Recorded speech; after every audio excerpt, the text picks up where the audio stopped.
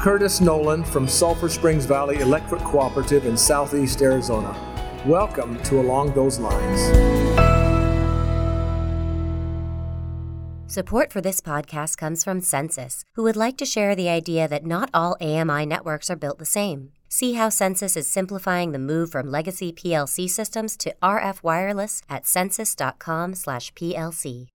Hi, everyone. We're here at NRECA's Tech Advantage Conference and Expo talking about electric cooperatives, the work they do, and the challenges they face. I'm your host, Scott Hoffman. The American workplace is changing dramatically, and it's a trend that's driven by things like waves of retiring older workers, new technologies, and the changing needs of younger workers. And electric cooperatives are right in the middle of this, with some additional challenges that are unique to their rural environments. We talked to Cheryl Cran, a consultant, author, and expert on the workplace and leadership, and Holly Wetzel, NRECA's Senior Director for Marketing and Member Communications. Cheryl, Holly, thanks so much for being on the podcast. It's great to be here. Thank you. So Cheryl, what kind of changes are you seeing in the workplace right now? You're kind of keyed into what's going on across the board. What are the biggest challenges you're seeing? What are the changes that are most affecting how people do business? I think there's three. Number one is obvious, technology. Technology is changing everything. It's changing the way people want to interact as customers. It's changing the way workers want to work in their workplace. It's changing what we defined as work in the past and how work is changing in the future. So I say technology is number one. Number two is the shifting demographic of worker and what they're thinking. So that demographic of worker is thinking, the millennial and the Gen Z, which we're hearing a lot about now. And by the way, when I talk about generations, it's not about age. It's not ageist. It's not that one generation is better than the other. It's simply the research that is showing that the values and the work styles are shifting with these generational differences. Okay. So, millennials and Gen Zs are not living to work. They're saying, I have a life first and work fits into my life, which is a complete massive flip to how it's been in the past. And then thirdly, I would say change itself, believe it or not. People are struggling with making the change, both mentally and behaviorally, to drive business forward to where it needs to go. What is it that these younger folks or the generations you mentioned, what's their life experience that makes them want these things that they're so different from what the workplace used to be? Well, actually, they're products of us. Yeah. So it's our fault.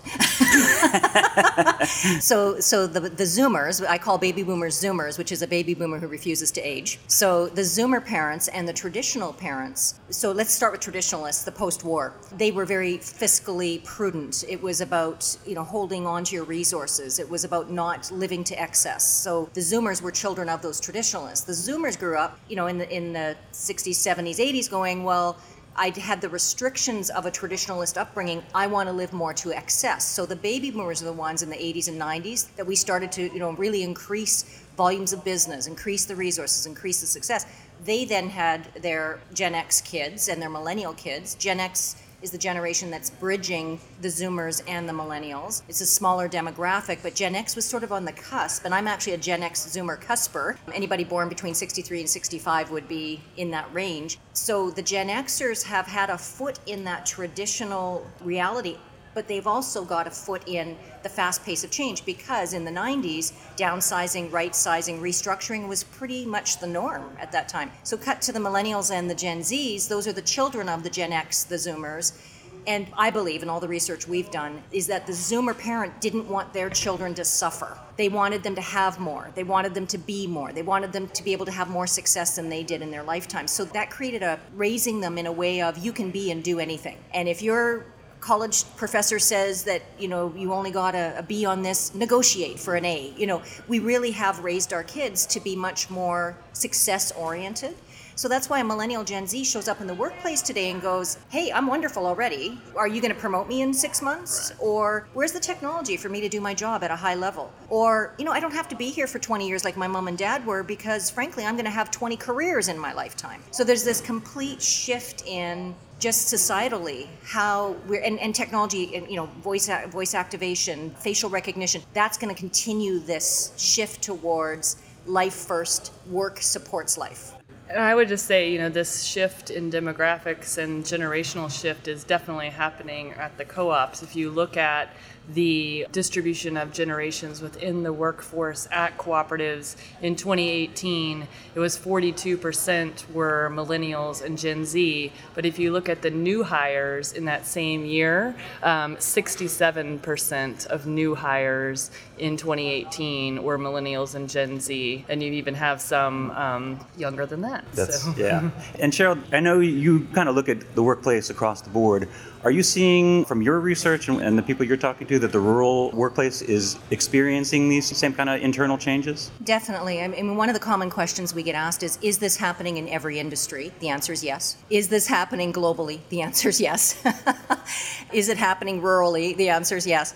And the reason for it is, so it used to be that if you lived rurally, you were removed or remote from, right, a lot of what was happening globally. That's no longer the case. Because of Wi-Fi, because of the Google University, people have access to information. So, when we look at rural, yes, there are unique challenges to recruiting to rural. However, research is showing that millennials and Gen Zs are actually looking for rural lifestyle again. So we're seeing a cycle back. So it's how you market the rural. One of the things I've done a lot of work with clients in this regard, saying like if the community that you're attracting them to doesn't have the real life efficiencies or, for example, a Starbucks, quite simply, or entertainment for children, it's not the job that's going to attract them. It's actually a bigger issue. It's a community issue. Yeah, and we're having that conversation a lot in the program. Yes. Go ahead, Holly. Well, and that's where broadband comes into play. If you don't have broadband service in some of these rural areas, that's going to impact who's willing to come there and raise their kids in that environment. Yeah. And we saw that in our young adult member research, speaking of kids, and opportunities for kids. In many of these communities where co-ops are the prominent leaders in the business and community space, they're looking to the co-ops to provide those opportunities for their kids and those gathering places and events, enrichment activities for their kids. Yeah, and I know, Holly, some of the research we've been doing, some of the surveys we've been doing with our members indicates that they're very worried about waves of retiring employees, people aging out of the program, as well as the ability to attract young employees into the co-op. Talk about that dynamic a little bit and how it kind of squares with what Cheryl's finding. Right, so right now there's more than 27% of the total co-op workforce that is eligible or past eligibility and still working for retirement in the next 5 years. That's a pretty small, narrow window, and if you look out 10, 15 years, it's even greater. So you have challenges with some folks, as Cheryl mentioned, the generations that came before us stayed in these positions for decades, and the co-op offers a great job environment and great benefits, reasons to stay. And so the challenges of knowledge transfer, the challenges of as these new generations do come into the workforce, and we see from these hiring numbers that the shift is happening, so you have this mix of generations. And it's not unique to cooperatives how to deal with that mix, but it's definitely something to be mindful of, and how to ensure that new employees and tenured employees both are valued and both have incentives to stay and perform and have the tools and technologies to perform. And with the shifts in the industry and how rapidly things are changing, it's important to ensure that the new employees understand the history and where we came from, but really can focus on the future and what's coming. That's what the members are expecting, and that those tenured employees can do the same. So when we think about training and education and tools for our membership, we're looking at both groups. How do we help both groups, all groups of employees, be successful in the changing energy environment? Yeah, so that's a really good segue to some of the things that you've been talking about lately, Cheryl. The idea of shared leadership, performance culture, things like that. Talk about how that is shaping the internal culture, and if you can, kind of tie it into some of the stuff that Holly's talking about with the rural market. Yeah, I think what you're doing at NRECA is already really indicative of being future ready. So, just in my observations and talking with Holly and the team before coming here, I think the point of making sure all generations get their needs met. So for example, when you talk about change, if you're saying to a traditionalist or somebody who's been around for a long time, you have to learn this technology, but they've only got 3 years before they retire, that's a very difficult sell. And it's just psychologically true. So, a lot of our work is around dealing with the truth and then treating people with respect as to where they are and then going from there. So some of the strategies that work around some of the challenges, and we did talk about this last night, for example, we facilitate reverse mentoring, where the younger millennial Gen Z mentors upwards to the traditionalist or the Zoomer around technology and those kinds of things, which has been very successful, matching and pairing those two generations together. And then conversely, the traditionalist and the Zoomer sharing all the history and the knowledge transfer that they can. To the point of knowledge transfer, some of the things we've done, organizations have said, how do we get these traditionalists and Zoomers to share what they know? Because a lot of times, remember, in that era too, you kept your information to yourself because it was all about he or she who has the most information wins. In shared leadership, that's not the case. Actually, the more we share the information, the more we collectively benefit. So it's less about me and more about we. And so this is the shift we're making. So we want to meet people where they are and have compassion and empathy for their challenges in making the changes, and then providing the tools and resources that'll help them make that change. So for example, if I've got a Zoomer who's been on the job for 20 years, and I say to that Zoomer, you have to knowledge transfer to this millennial, I can promise you in their mind they're going, no, I don't. I don't have to do that. I've been here for, don't ask me. However, if I said to that Zoomer, hey, you know what, you have so much knowledge, we're going to follow you around with a video camera for the next week, and you're going to tell us everything you know, and we're going to put that in a database, and AI is going to parse out that database so that anybody searches it further down the road is going to know exactly what you knew in order for us to continue driving the business. Now the Zoomer goes, hey, easy for me. All I got to do is work and do my job. You're following me around. You're not threatening them. And I think this is a really key part. I know with Next Mapping, that's, I think what we do really well is helping people make change in a way that is organic and natural and not fighting people's inclinations to protect and keep things to themselves. That's very cool. Along the lines of tools and resources, let's get into some of the tools that, Holly, you've produced as part of the Young Adult Member Program. But first, let's hear a quick word from our sponsor. This month's Along Those Lines podcast is sponsored by Census. You might be surprised at how far AMI has come since the early days of Powerline carrier systems. It's not just about meter reading anymore. Today's RF wireless networks quickly identify outages, measure end-of-line voltage, and give you the power to make informed, data-driven decisions. See how the proven PLC to RF wireless blueprint from Census is designed to simplify the migration to next-gen AMI at census.com/PLC. I'm Carrie Testament from Jackson EMC in Jefferson, Georgia. You're listening to Along Those Lines. Welcome back. We're talking about resources that we can use to help get everybody on the same page in the workplace. Holly, you've been working on the Young Adult Member Engagement Project that we've been doing at NRECA. There's already lots of resources available. Why don't you tell us a little bit about some of those resources and then what's coming next? Sure. So the Young Adult Member Engagement Initiative is a joint project between NRECA and Touchstone Energy. And we kept hearing from co-op leadership across the board that how to engage with this next generation of members and young adults was a real challenge, one of the biggest challenges they were facing. So that's what led us to develop this tool. And we went out and did research. There was a lot of existing research that we already had. And then we went out and did focus groups with young adults in this age group who are members, living on co-op lines to find out what their values and interests and service expectations are from their co-op. And it's probably not that surprising because some of these things, are not exclusive to young adults. These are societal changes that might have been born in these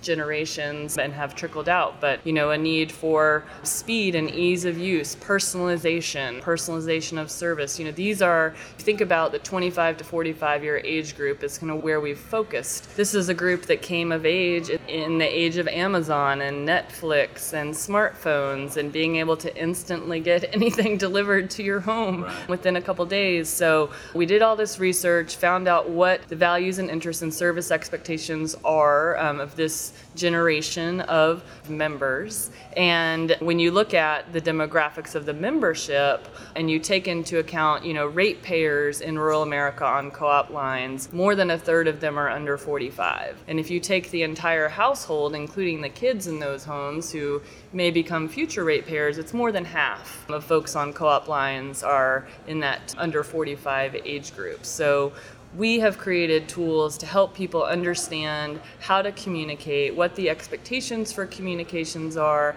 what these folks value most and what will resonate most with them and how we connect with them and how we engage with them.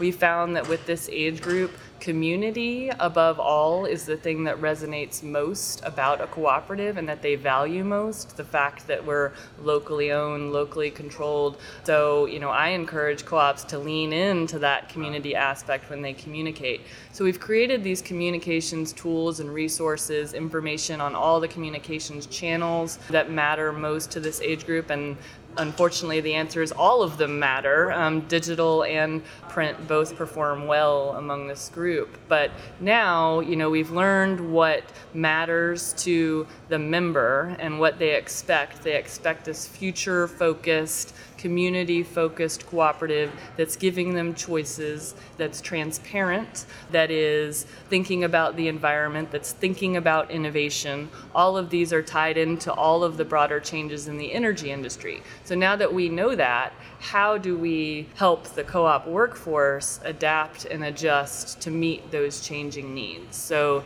the next phase of the Young Adult Member Engagement Project is actually focusing inward on co-op culture, and it's going to be creating some onboarding and ongoing employee education tools, showcasing co-op examples of effective programs to enhance engagement and help co-ops better adjust within their workforce to all the changes that are happening. That's great. And Cheryl, along the lines of what Holly's been talking about in terms of how the programs that you institute inside, the culture that you change, how it impacts your consumers, your customers. Mm-hmm. What are you telling your audiences? What are you telling your clients in terms of what they're going to get on the other side of this? Why it's important in terms of their business? Well, frankly, quite directly, the future viability of your business. Right. It sounds so trite to say change or die, but the reality is 40% of Fortune 500s won't be here in the next 5 years. That's a real live statistic. Mergers and acquisitions are going to continue to be a reality as the future meets us. Organizations who are not digitally mature are going to find themselves being bought out or acquired by digitally mature organizations. Right. Organizations who are not adapting to this life-first work reality across the board of generations, because now Zoomers and traditionalists are going, wait a second, I want a life too. So it's not, the millennials have actually driven that awareness around work-life balance. So there's actually a value there that they've brought through that mindset. So the costs are high if you're not building that performance culture. And in my work, I do get people that come up to me afterwards and go, oh, this is going to go away.